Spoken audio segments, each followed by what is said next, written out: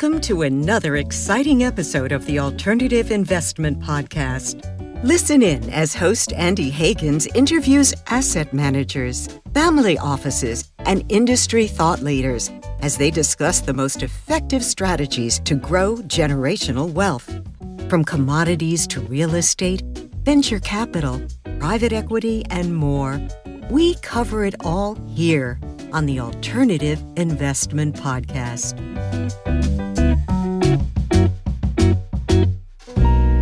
Welcome to the Alternative Investment Podcast. I am your host, Andy Higgins, and today we're talking about a very exciting topic, tax-advantaged energy investing. Very top of mind right now, this year especially. And with me, I have Matt Iak, who is Executive Vice President at UHNW Development Corporation. Matt, welcome to the show. Thank you so much for having me, Andy.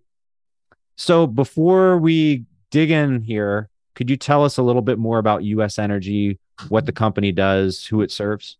Yeah, it's a phenomenal question. UHNW has a long, storied history.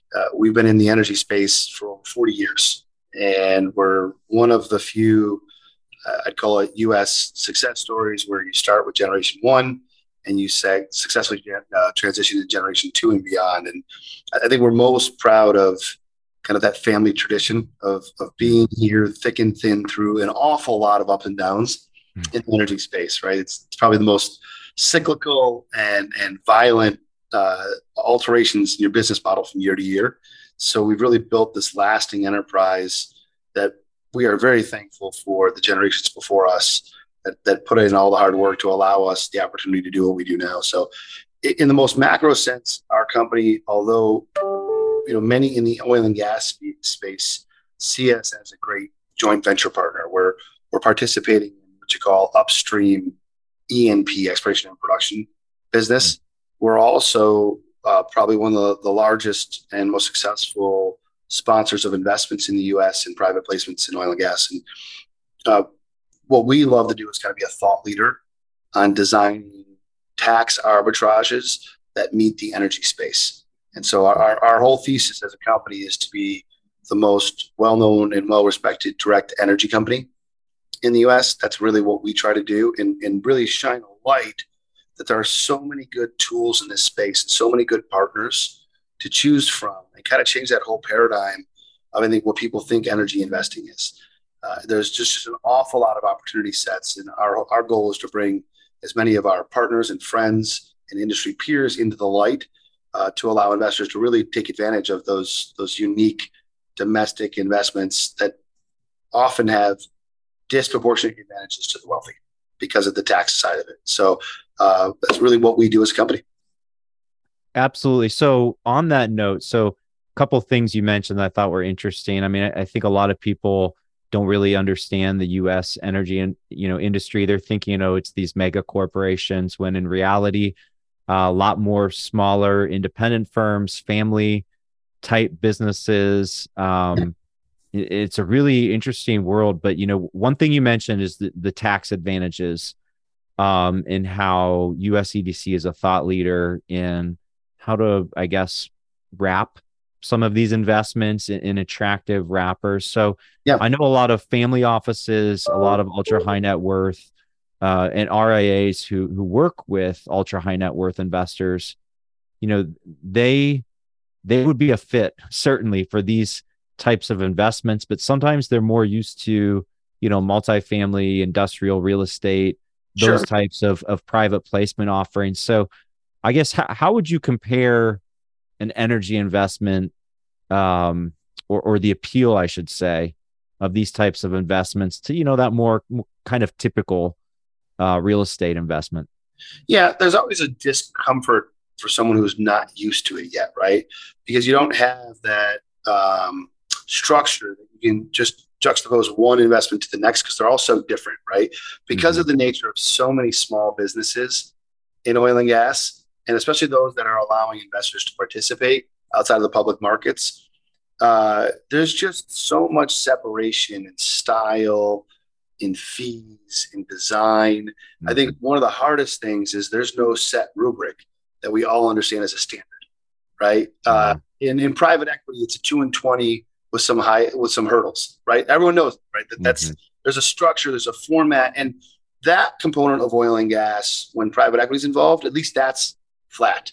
But when you open up the surface, you get deeper of who's doing the drilling, who's doing the activity, who's the operator, what are the fees, it becomes, I think, overwhelming.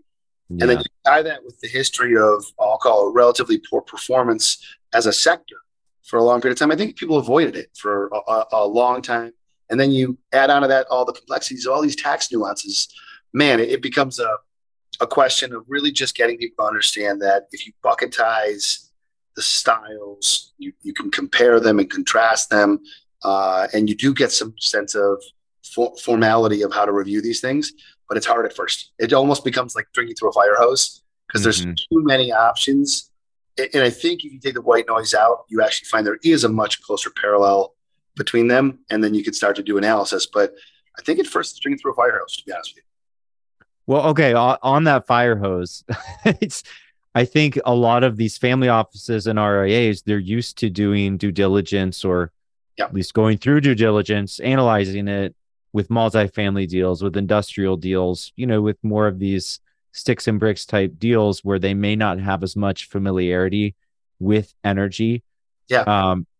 So how do you get started? I mean, if you're an RIA and you've already taken the dive and you're researching private placement offerings in the real estate world, how do you get started in saying, okay, now I'm also going to do that in energy? Is it something that you really need to be a specialist to even look at? I don't think so. It's a great question. I think obviously trust is one easy way, right? You know someone who does this, you trust them, you find out who they utilize, and it opens a door. So, we and others have hundreds of relationships with large RIAs, family offices, XYZ. You can ask your friends and peers who they review. It's probably an easy way to enter it. But not to pitch for any of these third-party due diligence firms. There's really good third-party due diligence firms that don't represent us or other sponsors. They represent the RIAs, broker-dealers, investment houses. And you can go to those specialists and say, hey, who do you review? What fund structures? Tell me who I should be talking to based on our needs. And I think if someone's not doing a third-party review, they're probably not scalable, right? They probably don't have the scale to really – doesn't mean they're not good. Just means they're not scalable in any real repeatable sense.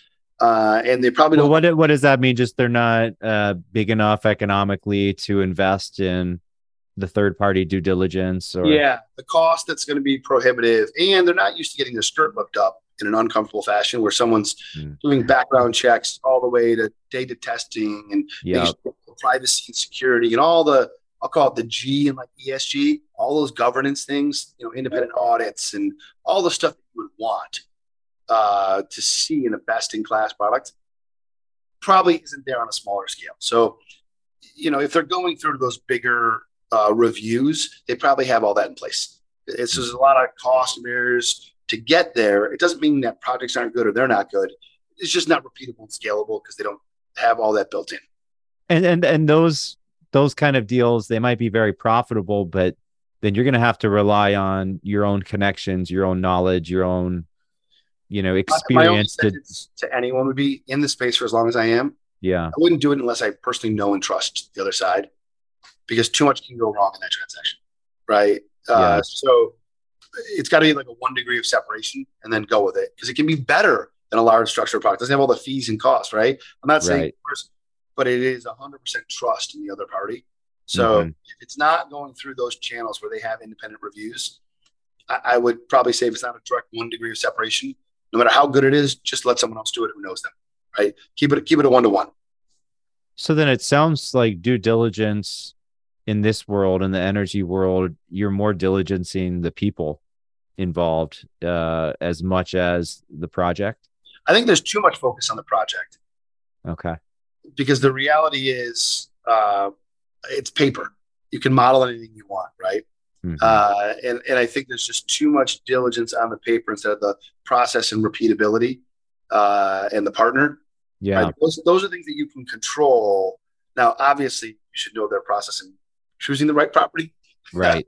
But I think too many people get blinded by the idea of a property.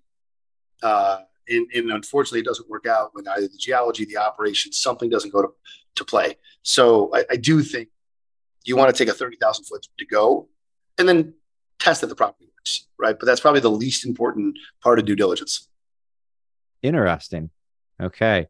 So let's dive in then to the types of investments. And I think largely we're talking about private placement offerings. That's a big focus of our show here. That's mainly what we cover. And I know in our notes that we talked about, we're going to cover 4 different, product structures broadly. And 3 of them are very tax advantaged. One of them, maybe not so much. So why don't we start with the relatively non-tax advantaged product type of the total return fund? Could you talk about what is the total return fund as it relates to energy investing? So there's in the world of direct securities, there's kind of 2 styles that you'll see in these total return funds. One, again, I'll call them non-tax advantaged, or not. Well, I'll call them tax sensitive, not really designed for some type of arbitrage. So a lot of them, what we call land banking, where companies will go out and purchase an area that they believe is got great geology, and it might currently not be developed or getting developed. And really what they're trying to do is, as it develops, take the acreage from, say, $1,000 an acre to $20,000 an acre, as everything, all the work gets done and the geology gets proven up to be fact, right? So land banking is a big part of this total return style. You're not really counting on 1 well or 2 wells to make money. Sometimes they even lose money, but the end of the day, it proves up that the area is worth it, right? And you see a lot of that fall into the private equity bucket, right? So when people fund the big NGPs and KKRs, and then they drop money down to private equity, it's really what they're doing, right? They're finding these census tracts in good areas, and they're acquiring a bit of it, and they're trying to do a couple wells to increase the value and flip it, right? It's kind of a total return style. And the tax sensitivity there is that there's usually some embedded losses and gains that'll kind of offset each other inside of it to create more of an efficiency on the end. Or people will structure them with a blocker corp, and that blocker corp will pay dividends instead of pass-through income. So it doesn't generate what's called UBTI, unrelated business income, really allowing pensions, endowments, retirement, you name it, to invest in the asset class without UBIT. So that's kind of the only real tax sensitivity you see in those total return funds, right? And they usually have an idea or a thesis about an area. They're growing it, and they're finding an end buyer on the backside. It's really what's happening. And a lot of it recently shifted in the last couple of years to buying production, more so than buying raw land, because it generates a little more cash flow for everybody in between. And so you're seeing what they call proven developed producing areas be actively acquired in those areas as well. Are you seeing more institutional buyers, interested in those types of investments? I mean, obviously cash flow has been pretty hard to find. Income has been pretty hard to find in the past 36 months. So has that made it more attractive, you think, to those institutional investors? So it's super interesting. There's a huge demarcation line in that institutions used to own a lot of oil and gas. And then ESG became the nom de guerre, right? Environmental, social governance, or impact, or renewable, whatever you want to call it. And what you start to see is a lot of pensions and endowments shy away from gas. So actually, they're more sellers than they are buyers right now in that space. For a short period of time here, people have filled the gap, and a lot of private wealth has come in. Probably the largest private wealth funding has been in the last 12 months in oil and gas. So family offices are really probably RIAs are probably the really biggest participant.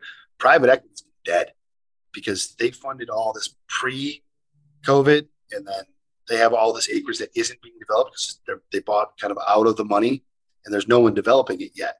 So private equity basically has a big tombstone on it where they have all these great assets, but they can't monetize it because the public companies aren't buying anyone. They're just drilling their own wells. So you have a lot of people with really good acreage and no way to monetize it. It's kind of a weird. So private equity isn't really competing. It's really family offices and direct capital in the wealthy part that has come in because the public companies aren't doing more and private companies are tapped out. it's really down to this one small subset of quasi quib, right? Mm-hmm. That really are the main participants in growing oil and gas right now. So, that's really interesting hearing about institutional, being net sellers. And it makes sense, due to a lot of the ESG mandates. I mean, zooming out to the very, 10,000 foot view of portfolio allocation, that should give some sort of premium then to this sector, right? Because it sounds like they're not investing because of a economic or financial reason, is they're choosing not to invest based on a frankly subjective value judgment or whatever you want to call it. Yep. And so it seems to me that would give a return premium, at least in the abstract or theoretical sense. Yeah. So, I mean, Larry Fink wrote an article about it, Blackstone. He's so upset. It's the single biggest wealth transfer arbitrage he's ever seen, because now you have, mostly by his lead, you have all these people leaving the space from capital. Mm-hmm. And yet the returns are so great. So the private sector is getting it, and the public sector and all the big houses are missing out on it. So I think it's awesome. But yeah, it's ultimately, if there was more demand, it would be more competitive and it'd be harder to generate returns. It's actually the easiest. Normally when oil is this high, you're competing, right? You're competing for limited resources, and it's not that way. There's still no funding relatively coming into space. There's still trillions of dollars short in the energy space for development. And it's really kind of a unbelievable spot to be in at high prices. Usually it only happens when oil's 30. It doesn't happen when oil's 100. Yeah, it's crazy. I mean, and meanwhile, United States asking for oil from foreign countries, anyway, we won't go down that rabbit hole. It could be a 7-hour conversation. That's a different podcast. That's my other podcast. That's my unofficial podcast. So then let's talk. We talked about the total return fund. So it makes sense. That's more appropriate, or, with a lot of institutional investors. Yep. And now let's move on to the drilling funds, which give you that immediate write-off and then oftentimes cash flow. Tell us about the drilling funds. Yeah. So the drill fund structure has been designed for decades and decades and decades.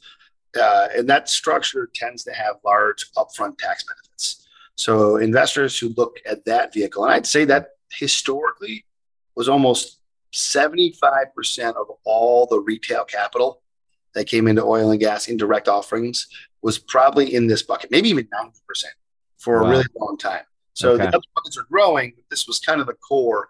And what investors have known it gives me this massive write-off. And depending on who structures the fund, it can be as little as 25 cents on the dollar to as much as 90 cents on the dollar, or that I get in my first year as the deduction. And that's just tax allocation, timing, you name. Eventually, investors get 100% write-off for all the assets. It's a timing issue for all these different fund sponsors and how they capital and how they raise the capital. But there's a big range, right? So one investor might invest in a series of wells and they get, a 25% write-off, and one gets a 95. It doesn't make one better or worse. It's just the structure and the architect of what that sponsor is able to do from a tax design, right? So you get these big write-offs, like it's ordinary income or passive income or capital gains, wherever they want to take it in their capital stack. And then they own a series of wells that give cash flow but deplete, right? Because you only own as many wells as you first drill. It could be a part of one well. It could be 70 wells, depending on how big the portfolio is or how small the sponsor is. There's a huge range, right? You can buy in with a partner on just a 1% interest in a well, all the way to investing in, multi-$100 million projects. It's huge gambit. But those write-offs tend to be the major driver for the past 25 years, where investors love to come in and get big tax deductions. What shifted on its head under the shale plays is first with oil about 4 years ago, and now with natural gas and oil, where the economics probably way outweigh the tax benefits, which is great because that's what you want, right? It used to be the tax benefits were probably the largest component of success, and the economics were marginal if you wanted low risk drilling, right? But now, post advent of horizontal drilling, post change in a pricing paradigm where oil is above 40 and 50 and natural gas is above $3 and $4 an MCF, Now you see the driver being these great economics that still get the same tax benefits they always got. So it's a nice macro paradigm shift. And then if you work with good companies, it's even better, right? So there's still going to be a big discrepancy between the best and the worst inside of that. But from a macro, the headwinds are really behind you. You're probably in inning 3 of 9 of a really good macro success on both sides of the equation. So really good, I think, opportunity set for investors for the last couple and probably for the next 7 to 10. Interesting. So sounds like, maybe for a while the tail was wagging the dog at least a little bit. Definitely. And then now people are saying, whoa, look at the dog. With price of oil, price of natural gas, where it is. Meanwhile, institutional investors are leaving the space. So yeah, that sounds like some tailwinds. So the good news is a lot of the bad sponsors are not in the space anymore. Most of them went bankrupt in the last turn. You'll start to get more of them coming back in as prices are high. So, but what's left in the industry, I think, is a really good core of great firms that have made it through thick and thin and really do well. So you kind of got a lot of, now it's going to if you get high prices for the next 7 years, you're going to keep adding a stack of not so good players in any industry, right? It's going to be there. But I think the core of what's there is really solid. And I love that, right? It gives investors a greater probability of success when both the macro and the specifics are better. Are most investors diversifying into, like a typical family office? Do you see them co-invest in multiple deals and, spread the risk around? For us, we see, large family offices, and we tend to back it up, just us high level. We focus a lot on the individual arbitrage that a family office client needs from a tax perspective. And we try to see if one of our designs works better or a combination of designs, because we don't want anyone leaving anything on the table, right? Just because you want to invest in the sector, it's great. But if one arbitrage is better for you than another, you're better using a tool that maximizes the net benefit to your individual tax base. Because literally you could have 4 investors who have 4 very different needs. And so they should be using different styles. They shouldn't just be coming into one fund, because the net is what you keep, right? Not necessarily what you learn. So the net benefit can be very different in all these different tax structures. So, a drilling fund is cool, great cash flow, great IRR. But if you're not someone who has a lot of W-2 income, or it may not be the best tool for you, right? So you and I know this very well. The opportunity zone tax law we'll talk about in a couple seconds. If you have a capital gain, the best structure might be an op zone, not a drilling fund. It can be that different from a tax basis, the net return, that you want to analyze it pretty specific. Yeah, I mean, you pretty much would want to be at that top marginal tax rate, income tax rate, to have that immediate write-off value really be substantial. So that makes sense. We do want to get to opportunity zones. That's a favorite one of mine. But before we get there, I have that as number 4 in my notes. So I want to talk about 1031s next. And one thing I was wondering there, when folks use a 1031, are they always transacting into, a directly owned property? Are any of these structured as like a DST, or are they all? It's an awesome question. Yeah, it's a great question. So DST, Delaware Statutory Trust, is pretty tough in oil and gas. There are some companies that seem to do it. It gets a little harder because the master lease concept isn't so malleable in oil and gas. So you don't want to fail one of the 7 deadly sins, right? So I have seen a few companies do a DST historically. I've personally done a ton of research on it. I get a little waffly on its success to meet the tax code. So we haven't really executed on it, but I do know there are companies who do it. So most of the structures are direct title, where people are taking physical deeded title, not a tick, to each pro rata share of what they own. So it still is. So sorry, is it still fractionalized then? Because I mean, the benefit of a DST is obviously you can take an institutional grade asset, like a class A or whatever, multifamily building or triple net leases or whatever it is. And then you can basically make shares. So it sounds like you're still able to achieve substantially the same thing. In some ways, better and worse. So there's 2 asset classes that work for 1031s in oil and gas. So mineral rights, which means imagine everything above the ground is your real estate, right? Your surface rights. Flip it on its head. and everything below the ground is your mineral rights. So that is deeded title property. So when you own those, it's no different than any other real estate 1031. Simple. I take deeded title property, and you fractionalize those into units where I own 1/3 of 1,000 acres. Someone else owns, and you do this all over the U.S. in these fractional interests where both existing and new production are. That's probably the most common 1031 is this. Let's say there's a pool of 10 to $100 million of assets, and you own a fractional interest in all of those areas. The cool part is technically you can go and sell any fractional interest on any exchange you want. You can just go trade it and sell it at an auction tomorrow. You don't have to hold the whole fund because you own deeded title to each piece. So it gives you a lot more control, maybe good or bad. You don't want that kind of control. Sure. So depending on who structures it and if they're a real operator or if they're just a syndicate or someone who structures stuff, you might have different control. But the direct title stuff has some pretty cool properties to it. And it is, cap rates are 11, 12% in oil and gas, not 3. So it's kind of a different. I'm listening.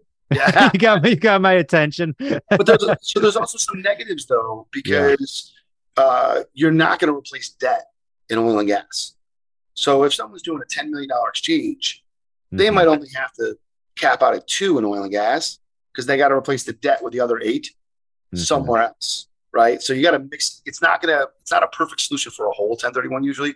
What we see, just kind of anecdotally is most people do them as part of a diversification, a higher yield portion, just a different return profile. Right. But it has other cool tax advantages like, in real estate, once you get to a zero basis, what happens to the ongoing revenue? It's taxed, right? In oil and gas, you still get 15% of your income tax-free even after a zero basis. So there's some really cool parts of the code that exist specifically in energy that don't exist in other asset classes. And so marrying those together in a whole big transaction, you often can get a greater net tax benefit for clients than they would in just one single asset. So cool tax code.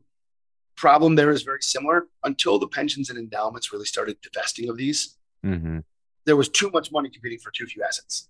So when you look at Harvard and Yale and all these major endowments, mostly what they own are mineral rights because they're in perpetuity revenue hogs, right? And they just hold them forever. Well, now they're being forced to divest them. So it's probably a better time to be a buyer, even though prices are high, because of all those sellers. Interesting. And I guess what's the theory behind, I guess I can guess, but the theory behind energy being so tax advantaged? Is it just, the idea that this is a strategically important industry, even militarily speaking, to have domestic production? That seems to fly in the face of a lot of federal energy policy, right now. So do you think that in the very long term, do you think that's a risk, or do you think that, it's so strategically important that surely they won't go there, So I've been in this industry for 20 years. And if you asked me this question years ago, I would have said, there's no way anyone's dumb enough to take something away that's so strategically important in this country. I no longer believe that anything is off the table anymore, right? Okay. So I definitely believe we're all dumb enough to do everything wrong in any way that we can. So it came up at first with Obama, where they were going to repeal a lot of these tax benefits. And it came again now with Biden. So definitely it's an at-risk item, right? Because anytime there's an asset that they don't like that's getting these tax advantages, it's going to be fodder. The problem is the economic harm is so great that when you go to the OMB and try to do a analysis to get it in a budget, because everything only passes through reconciliation, right? So you have to balance it. Sure. The negative harm is so great. Just like when they try to change the 1031 laws, the negative harm is so great, they can't get it in the budget because it would actually require so much more increases in tax base to offset all the economic loss. So the biggest problem is that they say it adds to the budget, but when you balance it out, it actually kills the budget, right? Because you lose severance taxes and all this revenue. And ultimately, higher energy prices destroy everything, cause massive inflation, as we're seeing now, right? So I think the real problem is people want it off the table. But you are correct. It was originally designed and redesigned in the 70s again to incentivize, because we went through that nasty time where we were dependent globally on some bad actors. That, the reason that we created the Strategic Oil Reserve was because of the oil embargo in the 70s. Yeah. And so that when we went to war, we would have enough oil to fight a war, right? And we wouldn't be based on the market whims of delivering us what we need. We got rid of that this year, cut it in half, and not in a wartime. Scary, right? It lowered price a little bit, but pretty scary when you look at the backside of now you don't have enough oil in a emergency. So a lot of these tax laws, a lot of these things are done to incentivize that domestic production. Yeah. And, hopefully the powers that be in a year where we've essentially gone to Venezuela and Saudi Arabia and all of these countries to beg, hopefully cooler heads will prevail. That being said, we have one more tax advantaged wrapper that we have to discuss, which is opportunity zones, which you already mentioned. But investors, if I'm an investor with a large capital gain and I want to invest into energy, is this just a no-brainer? Is this just I'm biased, right? I'm very biased. I'm going to preface this all as our business is what we do for a living. I love tax law, and I got to tell you, it is by far the single biggest arbitrage just ever designed in the tax code, right? Having this mega Roth out there, this super Roth that you can grow money tax-free and turn it into. But in energy, in oil and gas specifically, it's so powerful because oil and gas tends to have a very high IRR, where you get so much money so quickly. It doesn't always have the highest ROI. You might only make 1.5 times your money on a well, but you might make 1.2 of it in 3 years, right? And just kind of think of that paradigm shift when you're reinvesting that in an op zone, because all the best basins in the U.S. are littered with op zones. The entire Permian is basically an op zone. It's crazy, right? So you might not want to build retail housing in Loving County, Texas. There's nothing there. But it's the best oil wells, right? And same with Leonetti in New Mexico and Reeves and Ward, and they're all op zones. And there's trillions of dollars of capital that you don't have to chase anyone for in these amazing op zones. A little bit less true in natural gas because like in the Marcellus and a lot of the blue states, they only did urban centers. They didn't do a lot of rural areas. So there's not as many in natural gas as there are in oil. But literally there's just so much money. But when you take that well and you drill it and then you reinvest all the proceeds back in, you only distribute out a cap rate of a certain percent, right? And then you reinvest all the proceeds, that just becomes a monster, right? You're building an oil company in an op zone that's tax free for 10 years. And the IRRs are so high. So you're essentially rolling over the investments. So that the OZ fund, the QOF wrapper is like a 10-year minimum wrapper. Although, lately talking to family offices and stuff, they're like, we don't want our money back in 10 years. Are you crazy? I forget the exact date. It's like 40 years. It's so you're talking about taking the investment, getting that immediate return over 24, 36 months, then rolling it over into a new investment. Yeah. All within the same QOF. Yeah. Your business plan is inside that QOF. You drop down another B and you just keep reinvesting in more and more projects over and over and over. And so you just grow this behemoth. Instead of cash flowing it all out, you're just compounding it, right? And when you compound it that high of an IRR, it's amazing what comes out of the backside, right? Literally a well that only does 1.5 times return in a 10-year cycle, if you did it again 4 times, becomes a 4.5 to 5 times return on the backside. It's crazy what happens inside the op zone tax structure. And it's literally limitless. There's just so much of it in op zones that you don't have to chase it. So it's cool. So I had a question then. We talked about that accelerated depreciation or immediate depreciation with these investments. And I know OZs have some benefits relative to depreciation. Are there any tax benefits that stack along with the normal QOF benefit? Yeah, you get both. They're depending on designs. I don't know how many companies are doing it.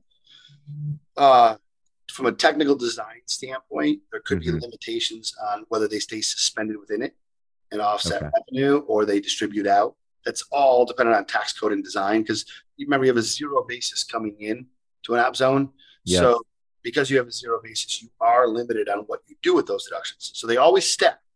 The question is, do they stay suspended within the fund and come out with distributions, or do you carry them over the other side of the ledger, pass them through unless you have a passive activity loss, you probably don't need it, right? So kind of pigtail rules versus ordinary income rules. But the answer are they all stack. So it's, in other words, there's so many tax benefits that are stacking with the already good OZ wrapper. Yeah. You actually end up with excess tax benefits that you can't Yes. even use. Yeah. So imagine this, in 2026, we get a stepped up basis in an OZ. Sure. All those suspended losses are eligible to flow through to the investor. So imagine 2026 rolls around and you now have, $100 million in a fund and $90 million of suspended losses that are eligible to the investor. So they flow through right when they need them, because then it offsets the tax bill that they owe. So there's all this cool design you can do in oil and gas and stacking. The when and where and why of the benefits are going to be who sponsors it, how they structure it, how smart they are, what they know what to do, right? That's the tax law is all there to be taken advantage of. What anyone does is up to them. Got it. Okay. So I know, let's talk macro for a minute. And I know a lot of investors, a lot of families are probably thinking, okay, this is a moment for energy investing. Obviously, some people taking a well-earned victory lap here. And I'm applauding. I'm like, hey, take your victory lap.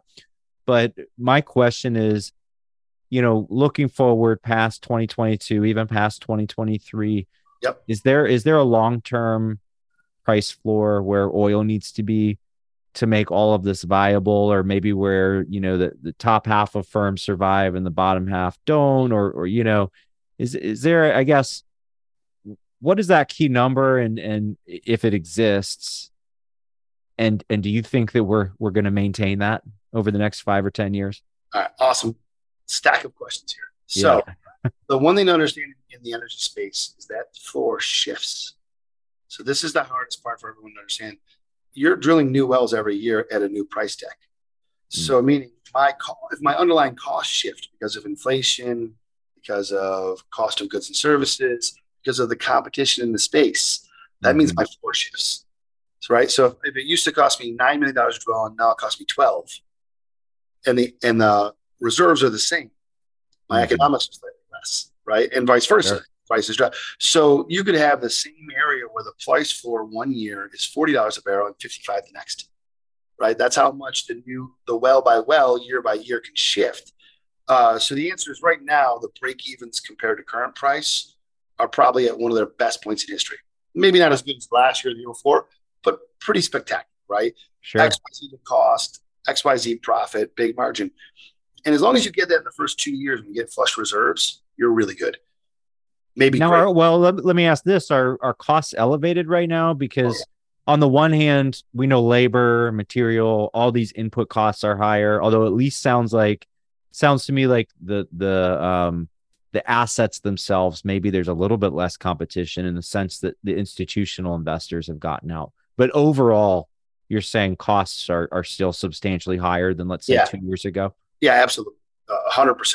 Costs are a lot higher than they were 2 years ago, 30-40% higher. Wow, 30 or 40. How does it get 40% higher? I mean, what input drives that? Steel, concrete, labor, competition, all those things, right? How many rigs you have, how many people are willing to pay for those rigs, right? At what cost? So the day rates go up. I mean, the service companies have been starving for 7 years. They're finally making a little bit of profit, right? So service companies, the Halliburtons, the Schlumbergers, universities, they're making their money finally because there's at least a little competition for their assets. So they can charge a little bit higher rate. But then underneath all that, steel, concrete, right, all sand, all that stuff is harder to get to market because all the labor shortages, you name it. There's not good crews. So instead of taking 20 days to drill a well, it takes 45. And the day rates stack up because the crews aren't as good because they're not as trained and not as educated. So the industry, and again, every company will have their own, hopefully, strategic advantage to abate all of that. But macro, it's more expensive than it is to drill now than it was 3 years ago, right? But the ratio you mentioned is still very good relative to the current price of oil. You only need, on average, $50 a barrel to break even. So, you're in a phenomenal, right? Margins are up 100%, costs are up 40, right? So you have but your downside's a little higher than it was 3 years ago, right? Because you don't need $30 a barrel to break even, you need 45, right? That's the kind of underlying, that'll change every year. If the prices drop, so will the cost to drill. So it actually might be better for you for prices to drop in next year's drilling. It's an interesting paradigm that people don't think about. It's elastic. It's constantly shifting in the energy space. Well, I get that ratio, it's elastic and that it shifts year to year. If I'm hearing you correctly, and I don't want to put words into your mouth, but it sounds like there's been a little bit of a structural shift that has made that ratio on an ongoing basis shift in favor of investors relative to 10, 20 years. If it maybe just, I don't know if it's the main driver that's institutionals getting out or whatever, but I get, do you think that there's been a little bit of an inflection point where, it's just going to be a better space fundamentally to be in? And it sounds so paradoxical. Sounds so paradoxical that it sounds like it could be true to me, be so like, this is why it's really simple. The source you want to go back to is really, it's Wall Street driven more than anything. So the majors are being forced to operate within cash flow, right? So even with their cash flow, they're buying back dividends. Okay. They're paying dividends and buying back shares, not drilling more wells. They're limiting the amount of production. Is that from ESG concerns, or why is that? It continued with ESG. It was purely economic because it used to be like a tech stock where you were paid for growth. So if I went out and bought the most land, no matter what I paid for, $50,000 an acre, $75,000 an acre, and I booked more reserves, my stock price would go up. Okay. So everyone goes out and spends stupid money to acquire every last drop of land in the U.S. because their stock price goes up. And then Wall Street said, well, this is stupid. Growth at any price is dumb. Let's focus on operating within cash flow. And all these guys go, wait, you just rewarded me for years for just buying all this stuff. Now I got to operate within cash flow. And the whole world just shifted. Now you see all these companies, those that are capital disciplined, who stick to their drilling budget, don't add more inventory, buy back shares, their stock price goes up. Those who drill more wells, their stock price goes down, even though the revenue is going up. Interesting. It's a crazy paradigm. And that's what Wall Street has said. Oil and gas majors stick to repeatability and invest in decarbonizing, and then we'll increase your stock share, even if you lose money. That's what they want to see, right? Because it's the paradigm shift that's occurred, and it's opened up the private window to make more money than ever. It's just awesome, and it's really because Wall Street has forced these major E&P companies, engine number one, you name it. They've forced all these companies into these horrible little boxes of operation that really have changed the paradigm to be in favor of private companies over public. So is this opportunity, in your view, so big that, really every family office, every RIA should be looking into it? Because that sounds like kind of a generational shift, a generational opportunity. I mean, I'm thinking if there's an asset class that, independent of its financials, the corporate world hates and, the endowments hate, again, back to that premium. Is this something that every family office should be investing in? Andy, I'm super biased, so I'm going to keep saying that, right? I think people are saying that too, especially look at even the public markets, right? Everyone realizes energy's done really well in the last 12 months. Most of these great companies are still at 3 times earnings. Like, it's stupid how cheap the energy space is because of the perception of the future. And I just want to give everyone this one thought. We'll just use natural gas as an example. I think people are realizing the most environmentally social and responsible thing to do is to invest in U.S. natural gas, because we don't want to come in from Russia, from Saudi Arabia, from Iran, from Venezuela. We are the best, the most transparent, the cleanest. And the reality is, if people believe in EVs, the only way to source EVs is through a grid that's going to be sourced by natural gas. It's the only energy that there's enough of to actually create the electricity that people are asking for, right? So even if we built nuclear like crazy, we couldn't get there. They can't do it through solar and wind. It's literally one source, natural gas. So if you're not long gas, you're out of your mind. And I don't mean long from $9 MCF. I mean, you're not investing in natural gas for the next 20 years. You're out of your gourd. You're out of your gourd. And especially in the domestic U.S., there's such a big price arbitrage. It's still only 8 or 9, and it's 54 in Europe right now, right? There's this great early inning. And as the U.S. keeps exporting more LNG, especially to support Europe right now, right, then it becomes more globally priced. And I just put it in terms of, I'll give you 1,000 reasons why oil will be 90 and 100 and 120 forever going forward. It'll rock around a lot, but the reality is that there's more demand than we can have supply. And we can't produce enough, and the U.S. isn't producing enough to meet the gap. So there's going to be this 10-year super cycle of much higher energy prices. But beside all of that, just the natural gas side alone is if you take the BTU equivalent, which is 6 to 1, in terms of how many British thermal units of energy are created. Natural gas should currently be 15 in the US, and it's still only 9, right? When you look long term, everything goes back to energy equivalency. There's a reversion to the mean. And I just think both sectors, I don't care how you do it, public, private, if you're caught up in ESG, people are missing the point in the sense that the most environmentally sound thing to do is invest in US companies that have the best transparency, right? The most socially responsible thing to do is to definitely produce more energy so the world can live better and not be succumbing to Russia and Venezuela and Iran. Like, I don't care which angle you want to look at it. It's an imperative that everyone invest more here in the US. I totally agree. I mean, if you, regardless of your politics, red, blue, doesn't matter. I might say when it comes to investing, I'm green, Yeah. But the EPA, the actual EPA, United States EPA, certainly does a better job than its counterpart organization in Saudi Arabia or Venezuela. So I really, from even that socially conscious angle, I totally agree. I think there is an ESG argument to invest into energy production in the United States, and especially natural gas. So if you are a family office or ultra high net worth investor, if you want to invest in US energy, would you recommend, splitting the investment between oil production, natural gas production? I mean, are a lot of people investing purely into one versus the other? I mean, it seems to me, I almost feel like if I invest in both, then I'm hedging my bets, right? I'm investing in good old oil, but in the EV, the infrastructure behind EVs and all that as well. Yeah. So again, I'll make the statement. I think people need to invest in the sector, period. I don't care what medium you like, what company you like, how you do it. You definitely need to be looking at this as an essential part of your portfolio for the here and now for the next 10, 15 years. It's just essential. Find the partner that meets your values the best, right? If you're super ESG and you can't fathom oil, then only do natural gas. If that's, there's no one answer. Even if oil is better for your portfolio or better for the current economics, meet your needs based on your goals, whatever they are, right? So yeah, I mean, if the partner that you find won't do it, find one that will. Find one that will actually meet your needs. There's enough energy companies out there. There's enough structural opportunities. And then marry the best. If it's private, the best structural opportunity for your family office, right? Do you need to offset capital gains? Do you want an OZ? And you want tax-free revenue? Do you need, write-offs? Do you need 1031s? Do you need just pure paid cash flow?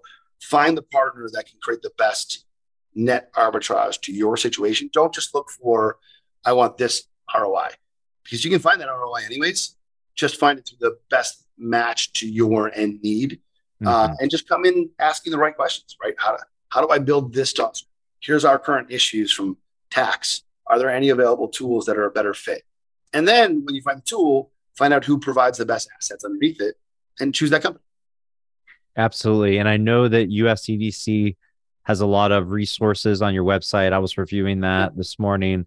A lot of information for financial advisors, for RIAs, for family office professionals. So my advice, if you're an advisor, if you want more information on all the different, tax programs and how they might interact with a particular situation, would be to visit their website, which we actually. So Matt, that being said, where can our viewers and listeners go to learn more about USEDC? Is that just the website at usedc.com? I think it's the best spot, usedc.com. Go to our website. And then there's links to, if you're a financial professional, like there's a whole bunch of links to contact. If you don't have one, we'll find you a financial professional. We're not portfolio managers, right? We're not asset allocators. We're not the end source for financial advice to a client. We are the underwriter, the structurer. So our main goal is to find the best advisors in the US so that we can tell them where in portfolio management we can make a good fit for a select amount of clients. That's kind of our niche. We're a B2B company that loves the design. And if you have a great idea, you want to ask if it can be designed in the energy space, call me. It's the part I love. So if there's a tax nuance, if there's a structural nuance that you can't find in the space, I always beg people to come talk to me directly. And I'll let you know if the energy space can meet that need. Because that to me is the most fun, is finding all those little tax arbitrages and designing, things around them. Absolutely. Well, Matt, thanks so much for coming on the show and, sharing all of this information about the space. I think, again, there's a lot of LPs, RIAs, family offices who are very, very comfortable with alternatives, but are still maybe getting their feet wet with the energy world. So this has just been super helpful. Yeah. So thanks again. All right, great. And again, for any of those professionals, you contact us. We'll also send with you maybe some of the third-party companies that you can talk to about all the sponsors, right? So we're biased against everything about us because but we can also review some of the companies that review, a ton of oil and gas sponsors, so that if you're finding something that you might need that we don't provide, you have a third party to go talk to. Got it. Thanks again, Matt. And show notes will be available at altsdb.com/podcast. That's it for our show today. A huge thank you to you, our listener. If you like this episode, please rate and review us on Apple Podcasts. The Alternative Investment Podcast is produced by the Alternative Investment Database, online at altsdb.com. You can learn how to subscribe to this podcast and access the show notes by visiting altsdb.com/podcast. And we'll be back soon with another episode.